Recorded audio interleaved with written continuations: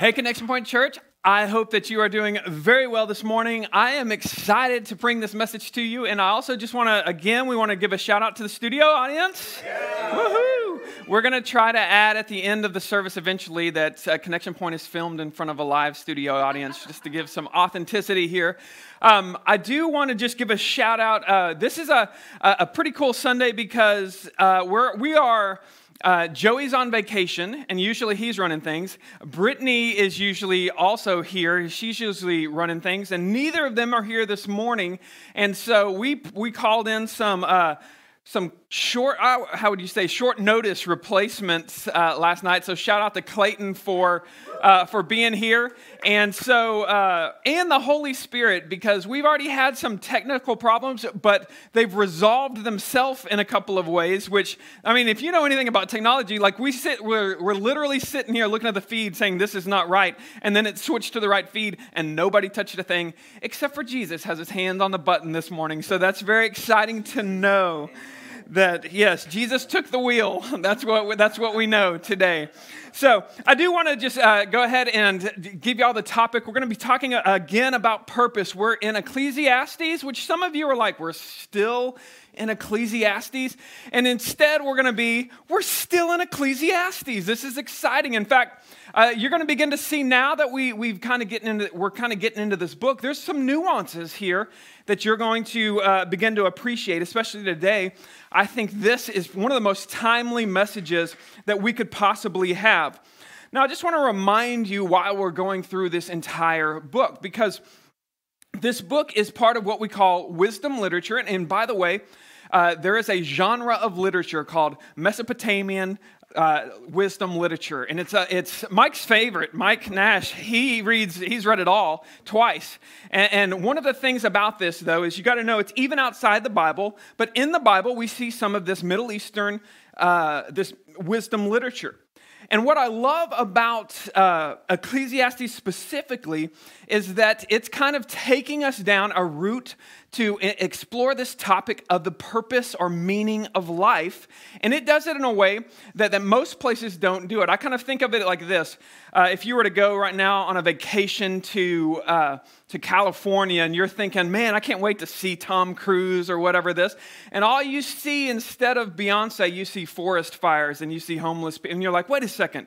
This isn't what I came here for. This isn't what I thought I was going to get. But yet, you begin to see, okay, I can learn a little bit more because of this. And so, that's what Ecclesiastes does. It's taking us a route that basically says, we're going to show you a lot about what you don't want to do in life, about what you don't want to find when you're looking for meaning in life. And you're going to be able to kind of strip that stuff away, and it's going to leave us, as we go through this book, with finding true meaning. And so I just want to encourage you as you go through this to recognize, just by being here each week and getting familiar, you're getting familiar with the Word of God.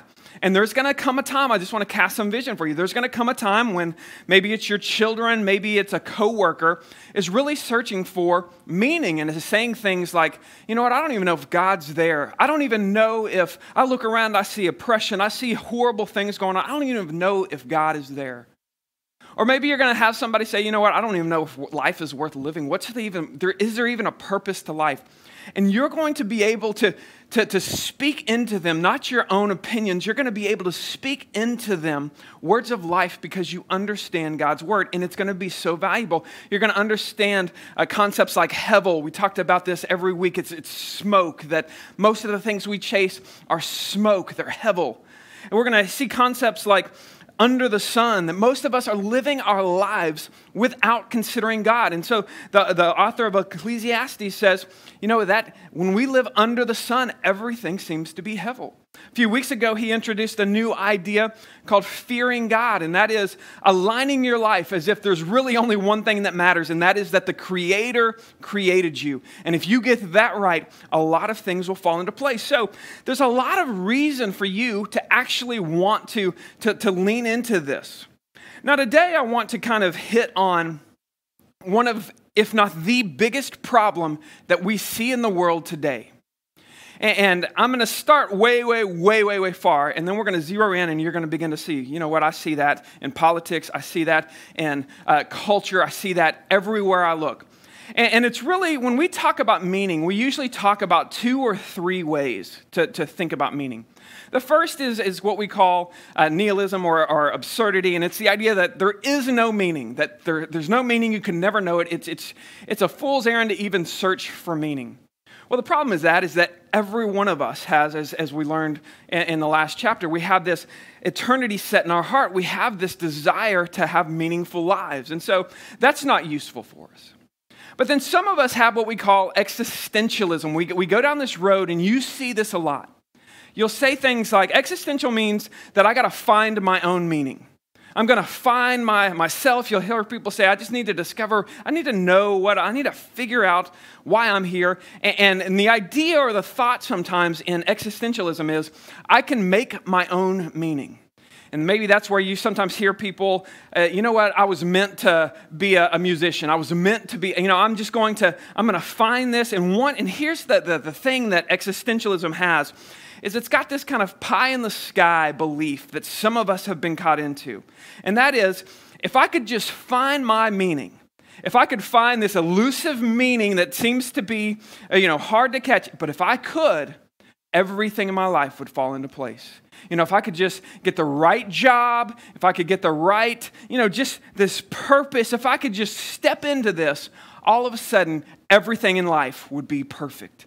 And we have this concept, and we see it in different ways. You see it in big social systems. One of the things of communism was this idea that, we can fix everything for you, that we can get a system that will fix things for you. And you even see it in individual people's lives of, I'm going to go out and search for myself. But what I want you to see is that if we live a life that I'm going to find my own meaning, what that leads to is a big problem, okay?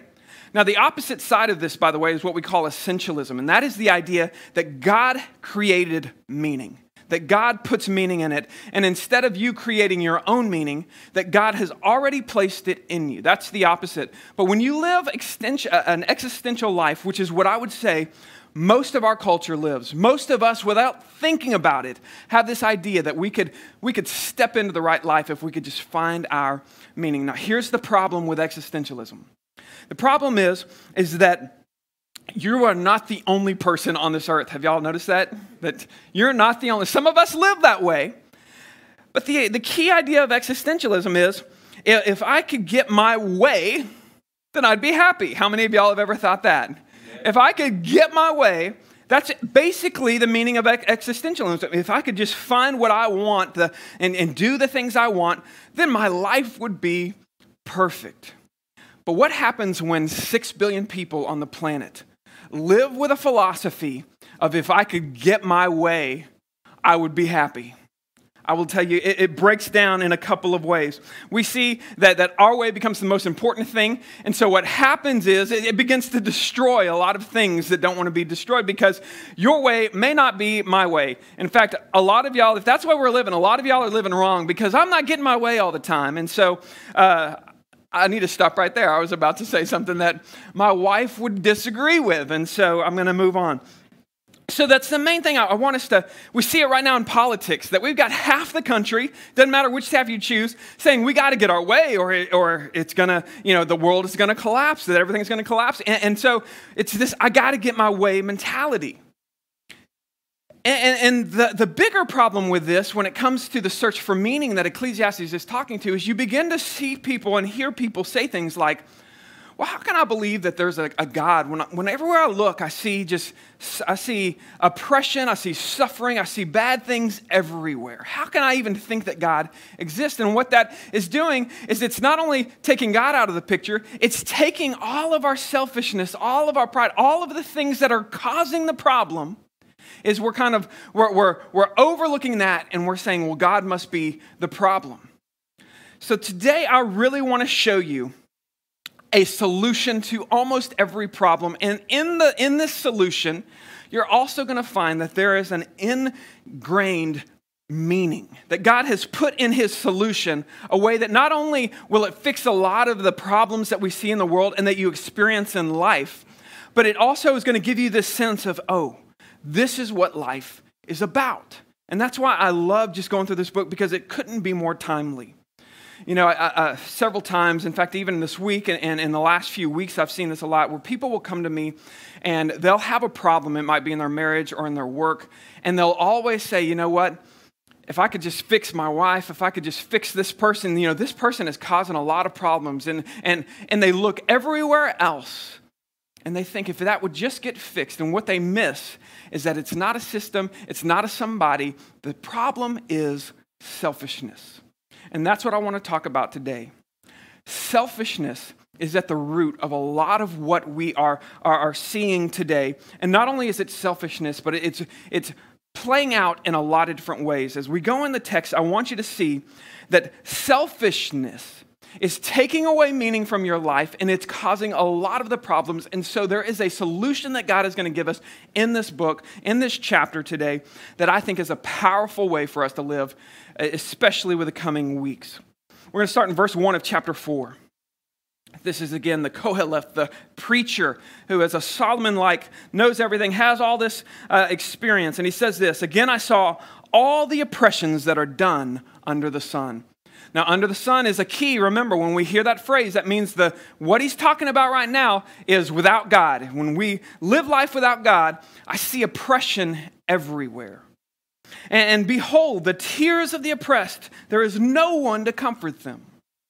And on the side of the oppressors, there was power, and there was no one to confront them, to comfort them. And I thought, the dead who are already dead are more fortunate than the living. We still are alive. But better than both is he who has not been and has not yet seen the evils that are done under the sun. So there's this hopelessness that sets in. When we look under the sun, when we live life without God, we see, there is just this hopelessness.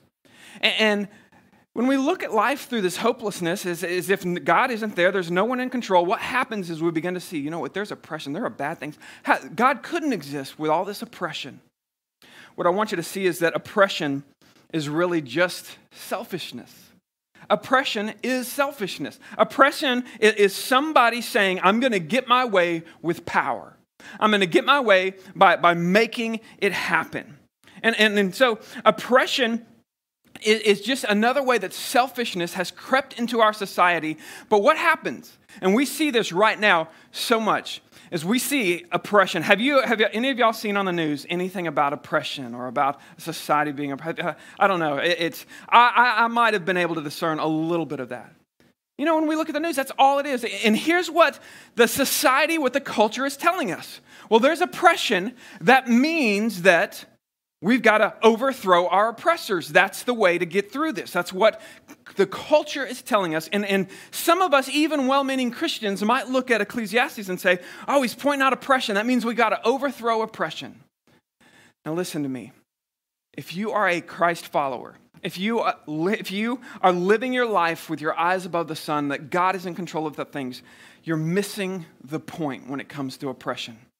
We recognize that oppression is a form of selfishness. And the problem that he is advocating here is not that we overthrow our oppressors. It's that we quit looking at life under the sun. His solution is not to overthrow the oppressors. It is to bring God into the conversation. And this is where even some of us as Christians and as Christ followers and as people who are trying to be godly and think that we're living godly, we have still entered into a discussion that has God nowhere in the conversation. And we're thinking, maybe we need to overthrow these oppressors instead of maybe we need to bring our Creator into the conversation. Remember, when you read the Bible, you will not get past this point. God is for the down and out. He is for the oppressed. He is for those who are hurting. But the solution is not to overthrow and become more oppressors because we all have this selfishness in us. Instead, we bring God and we take ourselves under God's authority. And we begin to live like this. All of a sudden, we become the ones who are called to comfort. We begin to see ourselves as, rather than the solution being out there, somebody needs to take care of those oppressors. When we bring God into the equation, we look at our own life and we say, the problem is I've been looking at life without God in the equation. What I need to do is I need to make sure that I've aligned myself with God. If there is no God, there's never going to be justice in this world because there will always be this oppression. But when we as Christ followers I see this oppression, I'm going to be the one that goes and comforts them because I'm under the authority of God. I'm going to live life under the Son. If you want to see change in this world, I'll tell you, your vote doesn't matter as much as you think. You know what's really going to impact somebody's life is if you decide, you know what? I'm going to begin living my life as someone who is under the authority of God, and God has commanded me to love those who are hurting. That is where it starts with a Christian. It's always a smaller answer than what we want. We want it one big fix, but God is calling you and I to be this answer. He goes on, and he's going to see selfishness in some other ways. He says, then I saw all the toil and all the skill and work that came from man's envy of his neighbor. He said, you know what? And we're still under the sun. He said, I've looked and I've seen that most of the people working, what are they working for? They're working because they're trying to keep up with the Joneses. They're trying to get more money, and they're trying to get a car that's going to make them feel good. And they're looking all around, and it's this envy of their neighbors. And this envy, which again is selfishness, I want what they have, it usually comes in two ways. He's going to tell us two ways. He says, this is vanity, this is hevel, this is smoke, it's not there. He says, the fool folds his hand and eats his own flesh. And that's a way of saying, listen, there are some people who are going to see, this is what me and my wife, we call the must be nice syndrome, okay? It's the person that says, oh, wow, Mike got a new truck, or John got a new goat. Isn't that what you've been getting? John's got goats. And everybody's like, yeah, he's a biblical guy. He has goats and sheep and stuff. Now, we tend to look at other people, oh, they have this, and we just kind of fold our hands. That's what he said. He folds his hands, and we just say, he eats his own flesh. Oh, it must be nice. And instead of recognizing, man, he's worked hard. She's worked hard to get where she's at. She's been blessed in some ways. And having this unfairness, the fool just folds and says, you know what? I'll never be able to do that. God doesn't love me this. And just there's this victim mentality and this folding hands. And what he says is that you're actually eating your flesh. You are devouring yourself. You will never get ahead because this selfishness has come into this mindset of sloth. And by the way, the 7 deadly sins, I think we're going to hit 5 of them in this, just as kind of a side note. And then he kind of balances. If you think of a scale, you've got sloth on one side, and he gives, what you should be going after. In verse 6, he says this, better is a handful of quietness. This might be a good thing to remember. Better is a handful of quietness than 2 handfuls of toil and striving after the wind. He says, better if you can just live a life that's going and you have the peace of God in one hand rather than just trying to work and get as much as you can with 2 hands. He says it's better to just go after the peace of God. Now, in verse 7, we have sloth on one side of, it must be nice. Life isn't fair. They've got more than me. Life is just not fair. The other side is this. He says, again, I saw vanity under the sun. People living not for God. People are living for themselves. And one person has no other, either son or brother, and yet there is no end to all his toil. And his eyes are never satisfied with riches. Have you ever known someone like this? Their whole life is about getting more and more. And by the way, it's not that they don't physically have a brother or a son or a wife. It's that they're living life as if they don't. They're living life. I'm not working so that, to build my sons up or to establish. I'm working just because I want stuff. I'm not considering anyone else. It says he never asked, for whom am I toiling? Why am I working this hard? Why am I depriving myself of pleasures and the enjoyment that God has given? Why am I doing this? This is vanity. And also an unhappy business. Those people are usually miserable, is what he's saying. But I just want you to think about this. Envy shows its way either in sloth of, man, I'll never get there, so I'm not even going to work. Or it shows itself as, hey, I'm going to find meaning. I'm going to be the best, and people are going to know how great I am, and you're going to try to only find meaning in your work, and only find meaning in your stuff, only find meaning.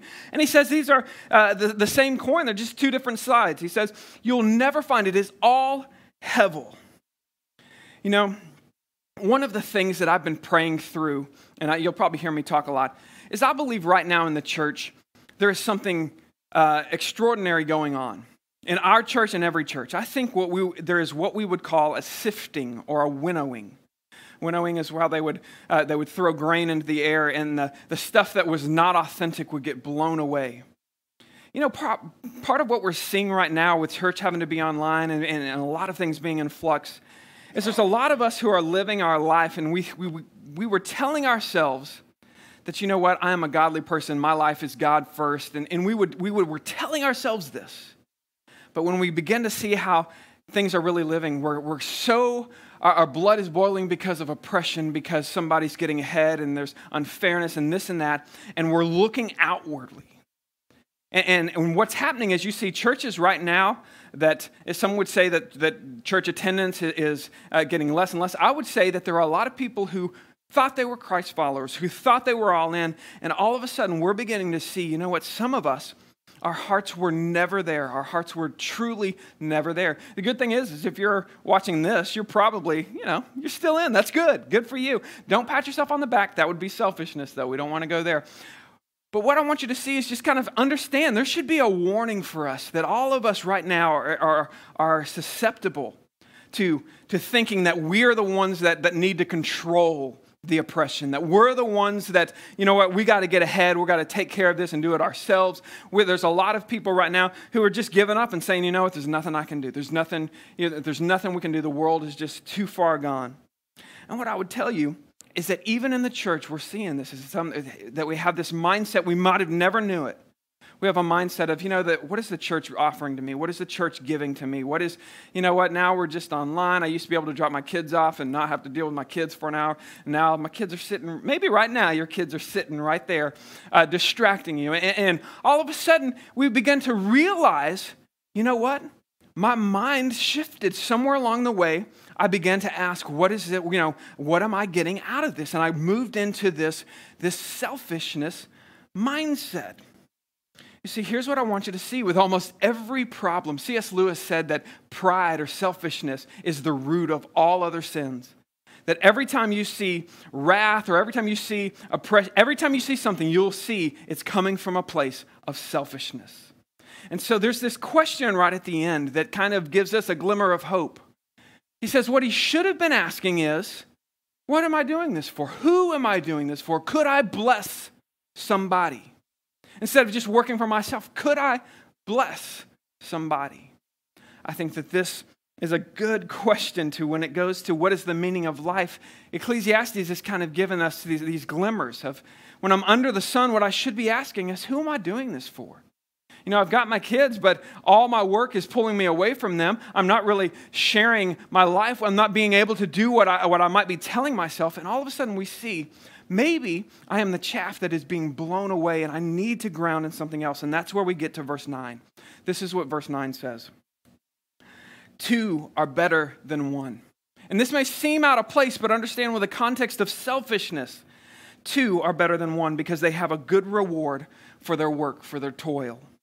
For if they fall, one will lift up his fellow. But woe is him who is alone when he falls and has not another to lift him up. Again, if 2 lie together, they keep warm. But how can one keep warm alone? Back in the day, when they would be out and there wasn't a fire around, this was the strategy, as people would huddle together and sleep together. And so it says, how can one keep warm together? And though a man might prevail against one who is alone, 2 will withstand him. A threefold cord is not quickly broken. So we get this glimpse above the sun. This is what a godly life should look like. This is what someone who is seeing the oppression, is seeing the toil, is seeing the selfishness everywhere. And we begin to say, you know what? You know what would be better than me going after what I want? You know what is better than 1? Is 2. What if I were to begin living my life under the sun? That means that I go after unity, because here's what the key idea I want you to see. Unity is the solution to all of these problems. And we're missing this right now in our society, in this country, we're missing this. The solution to greed, laziness, oppression, envy, pride is unity. And in the church, it has to start there. It has to start. And so when he gives us this glimpse, we've been under the sun seeing all the problems, and then he lifts us above the sun, and what does he point to? He doesn't give us a Sunday school answer of just pray to God and everything will be okay. Instead, he says, no, you've got to unite together. And this is such a big deal. You've got to bring God into the picture under authority and unite under the authority of God. That is implicit in this. You bring God into the picture. That's step 1, is you bring God into the picture. But then instead of you saying, this is what I think about God, this is what I think about God, we recognize, you know what, God has spoken. We align ourselves to God and we unite under God's word. And we begin to ask questions. Am I using my money for me or to bless others? Am I using my time for me or to bless others? Here's what I love about this idea of unity being the solution to everything. Do you know that there was one prayer that Jesus prayed that you could actually answer for Jesus? You are the answer to Jesus' one prayer. I want to move us now to John chapter 17. In John chapter 17, Jesus actually prays for you and I. He says this, he says, I do not ask for these only, meaning the people that are with him 2,000 years ago, but also for those who will believe in me through their word. That is us. That is those of us who have heard the word, who's been shared and shared and shared, and now it gets to us. And so this prayer is about to be for you and me. This is what Jesus wants out of you and I. That they may all be, in the studio audience, let's say this together, that they may all be one. One. Just as you, Father, are in me and I in you, that they may be in us, so that the world may believe that you have sent me. How is the world going to see the hope? And they're not going to say, it was better that I be dead, like Ecclesiastes, the author sees. You know, if we live life under the sun with hopelessness and wishing that we weren't even alive, Jesus says, listen, there's another way. If we are unified, people are going to look to us and say, you know what? There's something there. God is doing something there. The glory that you have given me, I have given to them, that they may be one, even as we are one. I and them, and you and me, that they may become perfectly one, so that the world may know that you sent me and that you loved them even as you love them. How is the world going to know that they are loved by God? If Christ followers are united together and love one another.